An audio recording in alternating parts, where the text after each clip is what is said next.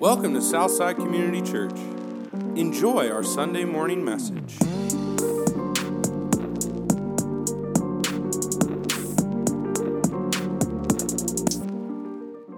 Ephesians 2, 1-10. We are talking all about salvation today. And it is all about grace. Okay, that is the hope and the point of this message, is that we get a better and bigger understanding of the grace of God. Greg mentioned last week that we would be picking up the pace a little bit with Ephesians, kind of going more in a thematic way, looking at the paragraphs more than just kind of a couple verses at a time. And so we are going to look at the larger chunk of Scripture today, Ephesians 2, 1-10. And in these 10 verses is probably the most succinct gospel presentation that we see in the Scripture. In just 10 verses, Paul explains who you are without God. He explains God's plan for your rescue. He explains God's motivation for your rescue. He explains God's mode of your rescue. And he explains how your life is meant to change because you've been rescued. So just in 10 verses, there's a ton, 10 powerful verses that explains the whole core of Christianity. And we could take a ton of time breaking down these 10 verses.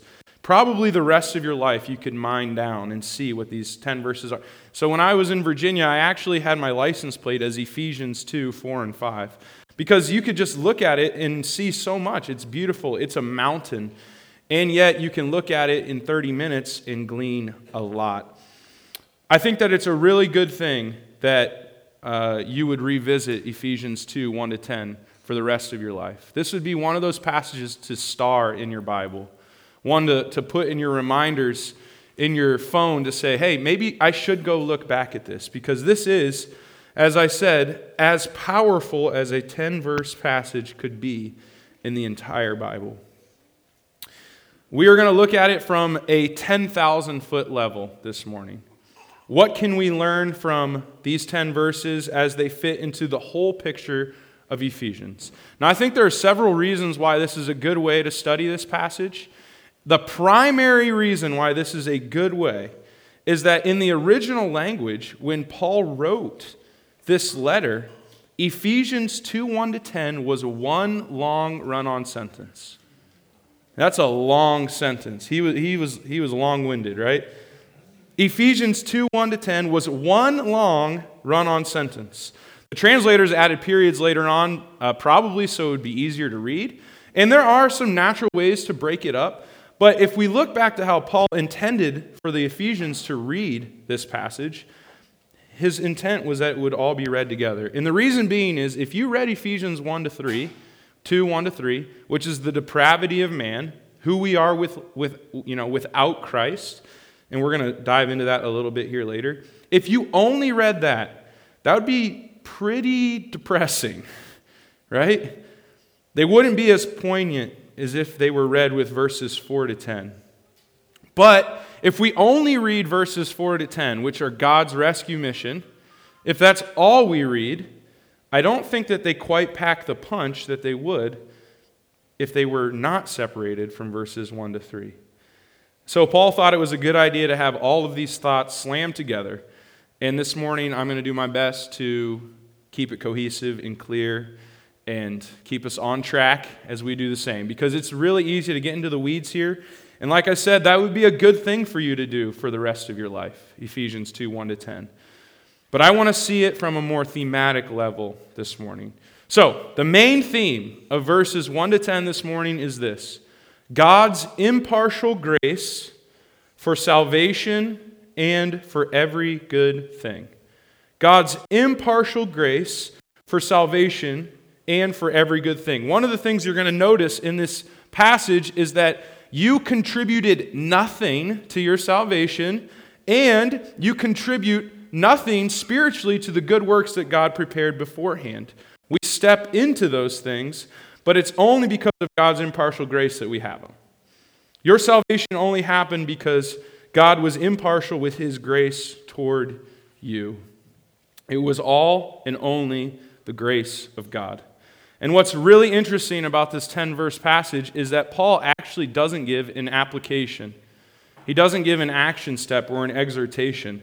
All he does is teach the truth surrounding your individual salvation in light of God's impartial grace. The reason he does that is because I think that Paul wanted the Ephesians to have a bigger view of God with this 10-verse passage. And I think that he wanted us to have a bigger view of grace. He does this in a really fun and cool way, a style of writing called contrast. He contrasts who we are without Christ with what Christ did for us during our rebellion. And so that's where he accomplishes the theme, that God's impartial grace was needed for your salvation and for every good thing. Now, before we move on, it's important to note that this is written to believers. So when you read Ephesians 2:1-10, that begins with a terrifying sentence, "You were dead in your trespasses and sins." That's scary. That's terrifying. When you read that, it's important to note that Paul wrote that to already changed believers who were walking with God. One of the reasons that this is important for us to note this morning is because Paul did not write this as a scare tactic for non-believers. He wasn't writing this so that you would tell non-believers, look at all of the ways that you're completely separated from God. That's not really how Jesus shared the gospel. He did write it to believers because it's important and good for Christians to often remember where you are without God. It's important and good for you to often look back and see who you were without God and what God did for you. So it's not a scare tactic. It's actually meant for encouragement. And so the first thing that he contrasts is who we are without Christ. Verses 1-3. I'm going to read it again. "And you were dead in the trespasses and sins in which you once walked, following the course of this world, following the prince of the power of the air, the spirit that is now at work in the sons of disobedience, among whom we all once lived in the passions of our flesh, carrying out the desires of the body and of the mind, and were by nature children of wrath, like the rest of mankind." Paul's pointing out something very drastic here. Who we are without Christ. This is what he says. If you don't have Jesus, you are spiritually dead in your trespasses and sins. If you don't have Christ, if he is not the center of your world, then you are spiritually dead in your trespasses and sins. Now, it's also important to point out what Paul's not saying. He's not saying that if you're not a Christian, you can't do good things. Now, this is a confusing point for a lot of us, that the Bible doesn't teach that if you're not a Christian, you can't do good things. You can do so many good things. I mean, just being able to help someone in need is a good thing, whether you believe in God or not. Everyone thinks that. That's a good thing. So Paul's not saying that if you're not a Christian, you can't do good things. What he's saying is that from a spiritual level, the state of your heart without Christ is spiritual death. So he goes on to explain. What's a trespass? You're dead in your trespasses and sins. A trespass is something that you do, the action that you take that is unrighteous. It's breaking the law of God by something that you do, whether knowingly or not knowingly. So a trespass can be something that you do against God's law that you didn't even know you weren't supposed to do. Because unfortunately for the law, in every culture, pleading ignorance doesn't exonerate you from the crime. So if you commit a crime and you didn't know it was a crime, you still have to pay for the crime. And so a trespass is anything that you do, knowingly or not knowingly, that is anti-God, anti-righteousness, anti-Christ, and that in itself is enough to separate you from God and to be dead in your trespass. We could go really, really deep and look at all different types of trespasses. We could probably, do a survey and find out all the trespasses that each of us have done. But I don't think that that's kind of what we're meant to do with this passage. I think Paul is just trying to explain that trespasses are there, and they're in your life, and that is enough to separate you from God. And so he points out some of the ways we do trespass. We follow the course of the world. He goes one step deeper. We follow the prince of the power of the air, which is Satan, and we carry out the evil desires of our flesh. So what Paul's saying is, if your ethic, the way that you think and what you do, is not a kingdom ethic, the actions that you take, if they are anti-kingdom of God, then that is a trespass. And in that, you carry out the evil desires of your flesh, and you walk not with God, but with the enemy. He goes even one step farther than that with who we are outside of Christ. We're not just dead in our trespasses, we're also dead in our sins. Also dead in our sins. And if trespasses are the things that we do that are unrighteous, that separate us from God, then sin is the deep undercurrent of motivation for your trespass. So Paul is saying, hey, here's a list of things that you can do that are trespasses against God. And there were probably people in the crowd that were like, I actually don't do any of those, so I'm good. And he takes it a step farther. You're not just dead in the things that you do and you don't do that are anti-God. You're actually spiritually dead because you have sin in your life. And sin is the disease that infects every person who's ever lived, brought on by Adam in the garden. In Romans 5:12, Paul writes, therefore, just as sin came into the world through one man, and death through sin, and so death spread to all men because all sinned. It's not that we are only dead in our actions, but that we are also desperately wicked without God. Paul means to explain it farther so that you can not get off the hook by saying, well, I'm a pretty good person, right? I'm pretty good. Paul's trying to say that spiritually speaking, without Christ, there are no good people. You weren't good.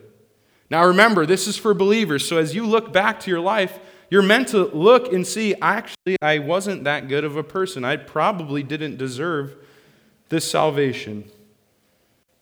He describes it by this in verse 3. You were by nature children of wrath. I mean, this is some pretty heavy, drastic stuff. This is like Bane when he's fighting Batman in The Dark Knight Rises, right? Okay, everyone's awake. I hear you. They're like down in that little, I don't know what you call it, underneath his lair, underneath Wayne Enterprises. And Bane is just beating down on Batman, and he's like, I was molded by the darkness. That was pretty good, right? We were not just molded by sin. We were not just brought up in sin. We were born in it. It was our condition long before we could speak. There's a really famous Greek proverb that says, God only helps those who can help themselves. Now, this would actually be pretty known in that region because that was a proverb from like before Jesus' time. And so the Greeks would have known, like, this is real. If I can give some good action in my life, then God's going to help me along the way. So I probably should do some good things. The notion was that you could tap into some sort of goodness and then God would intervene. But Paul is teaching a much different doctrine of man than Greece taught. Greece taught that we could do some good things and God would intervene. Paul taught, you can't. You're spiritually dead. And this is amazing because God is not only helping those who can help themselves. God helps the helpless. God helps the helpless. You were not able to help yourself. God helped you when you were completely and utterly cut off. Now, why does Paul describe humanity in this way? Because this is pretty heavy, right? Why is this the first step to the individual gospel for you? One of the reasons is because it is good for Christians to look back and remember who we are without Christ. But the other reason is that Paul uses extreme contrast to magnify the extreme beauty of Christ. The smaller that you see your sin, the smaller the beauty of Christ is to you. The larger that you see your sin, the larger the beauty of Christ is. If you were really, really close to God's standard, and He just brought you the rest of the way, it doesn't really produce full-on joy and gratitude. But if you realize you could do nothing about you was able to accept God, it's at that point where His beauty becomes great because He accepted you when you were unable to do anything for yourself. And the effect for the Christian is meant to be exploding gratitude for what God has done for you. Paul wants to make it clear, you had nothing to contribute. It's all and only God's impartial grace. And if it wasn't that, it wouldn't be salvation. You wouldn't be in need of saving. It would just be, some nice story about a really good teacher. But it really is a salvation, and you really do need saving, and there really needed to be a rescue mission because you were cut off. And in Christ, you're saved by God from your trespass and your sin and darkness and Satan and yourself. Now, here's where it's really important that you continue on with the last 7 verses in Ephesians 2, 1-10, because, like I said, this is not meant to be doom and gloom. You're not meant to read this and then pray and say, all right, everyone leave, that was great. That's not the point. The point is we're meant to see just how big God is. You were once deserving of wrath, and now you are given mercy. Can you believe it? You were once dead and now alive. Major key to unlocking gratitude in your life is remembering your former condition without God. But not leaving it there, because the goal is not to wallow in your self-pity. And it's not to just remember that and just beat yourself up. It's that you are meant to have a clear and sober and real view of your heart without God. You're meant to have a real and true and clear and sober view of yourself. And in that, you can have a clear and true and robust view of God and what His love looks like. So that brings us to the rescue mission. So Paul contrasts who we are without Christ to what God did for us, even though we were cut off. Verse 4. But God, being rich in mercy, because of the great love with which He loved us, even when we were dead in our trespasses, made us alive together with Christ. But God. Verse 1, you were dead in your trespass and sin. Verse 4, but God. This phrase is the crux of Christianity. This phrase, but God, was used 40 times throughout the Bible. And that's God interjecting His grace in ways where it was hopeless and helpless without Him. And so being cut off completely from God and God coming into the picture is not just a theme in Ephesians 2, but it's the theme of the entire Bible. Here's just a few examples of but God. Psalm 73:26 is this. My flesh and my heart may fail, but God is the strength of my heart and my portion forever. 1 Corinthians 1:27. But God chose what is foolish in the world to shame the wise. God chose what is weak in the world to shame the strong. And then in verse 4 of Ephesians 2, but God, being rich in mercy, because of the great love with which he loved us, made us alive together with Christ. Jesus did not just intervene when we were cut off and dead. He made us alive. When did Jesus make us alive? This is the end all be all. Jesus made us alive when we were dead. But God, being rich in mercy, because of the great love with which he loved us, even when we were dead in our trespasses, made us alive. Our salvation is 100% a rescue mission. If you were drowning in the sea, Jesus didn't throw out a life raft and then have you swim to shore. He saw you kicking and screaming and panicking and going underneath the water and not breathing anymore, and he jumped in and he carries your dead weight to safety. And this is where the theme of God's impartial grace really, really shines. It's that even when you were dead in your trespasses, God made us alive. There's nothing that we could have done to earn his grace. It happened when we were dead. And this is like the Princess Bride, right? Where there's partly dead and there's dead. You guys know that part? You were not partly dead. You couldn't conjure up the little potion and put it in your mouth. You were dead. And in our dead state, Christ made us alive.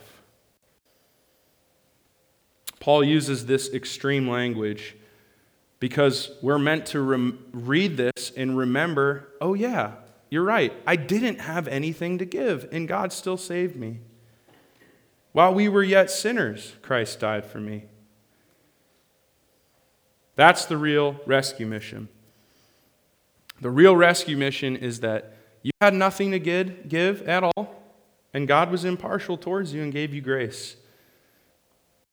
The common idiom is that God accepts you just as you are, but it's actually a little bit different than that. The reality that Paul teaches here is that God accepts you despite who you are. It's not that God accepts you just as you are, and he does, in one sense, but in a more real sense, God accepts you despite who you are. And the subtle difference of grace is the rescue mission. We had nothing to give but God. And then he goes even one step farther than that. He doesn't stop at just grace being the gift that he gives. He goes to this spot. It's even faith that he gave to you as a gift. Verse 8. For by grace you have been saved through faith. And this is not your own doing. It is the gift of God. So Paul's saying, the grace that you were given for salvation is a gift. You were cut off. You were dead. But also the faith that it took to confess your life in God's hands was also a gift that God gave you. He makes it even more drastic and even more clear that we had nothing to contribute. The faith that it took to believe in God was a gift that God gave you. This was not of your own doing. It is the gift of God. And if grace is the gift that God gives you, and faith is the gift that God gives you, then as a Christian, we're not actually meant to boast in our ability to pick God, to choose God. There's a quote in your notes from Sinclair Ferguson that says this: grace eliminates boasting. It suffocates boasting. It silences any and all negotiations about our contribution before they can even begin. By definition, we cannot qualify for grace in any way, by any means, or through any action. This quote is meant for us to see that we cannot earn or merit God's grace towards us by anything we do. So even thinking rightly about God doesn't give you more right to His grace than someone else. And that's truly incredible, because even if you don't think anything right about God, if you think God doesn't exist, you still can have the impartial grace of God make you alive. So thinking rightly about God doesn't give you hierarchy over any other person. It actually is only and all because God was impartial in His grace towards you. You have been saved through your faith, which was not of your own doing. It was the gift of God. And if it was the gift of God, then salvation, your salvation, was not your own doing. It was also a gift of God. And it wasn't based on your ability to choose the right thing, even. It was based on God and on His impartial grace. Now, if your salvation was based on your ability to have enough faith, then it would actually not be based on grace. It would be based on your goodness, because you must have been smarter than someone else. You chose right and others didn't. But if that was true, that would nullify grace. Thank God that that's not the reason. You were dead, and when you were dead, helpless and hopeless, God made you alive. Here's what I'm trying to get at. If you are saved in here this morning, you did not woo God. God wooed you. And He wooed you unto Himself. Do you see how Paul's contrast is meant to humble us and give us gratitude and give us joy? He's trying to point out to the Ephesians, you shouldn't be boasting in the fact that you know God. Don't boast in that. Boast in Him. You didn't do anything to earn your salvation. And if that's true, that's really, really good news, because it means that nobody is too far from God for His rescue mission. Nobody is too cut off. No one is too far away for God to make alive. And then he even goes one step farther than that. Grace of salvation is the gift. The faith that it takes is the gift. But also your good works are a gift as well. Here's what he says in verse 10. For we are His workmanship, created in Christ Jesus for good works, which we got to hear a couple times today, which is amazing, which God prepared beforehand that we should walk in them. Do you see what he's saying? We're not even as Christians meant to boast in the good things that we do, because if you do good works in Christ, you only did those good works because God prepared the good works for you beforehand.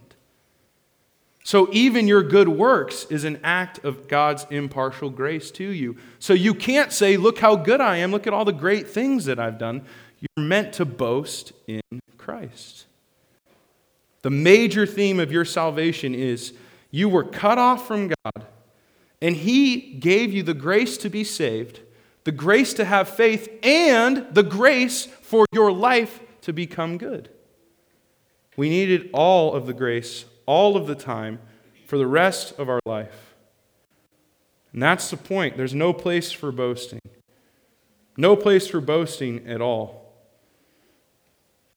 I said that there was no action step, there was no exhortation, but I do think there's one application for us this morning, and it's this: boast in Jesus. Boast in Jesus. Read this 10-verse passage. Hear who you are without Jesus and what He did for you. And then the response is thankfulness and gratitude for what He has done.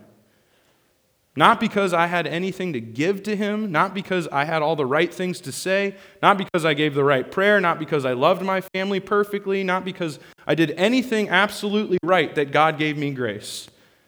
It was only in all because of God's good work.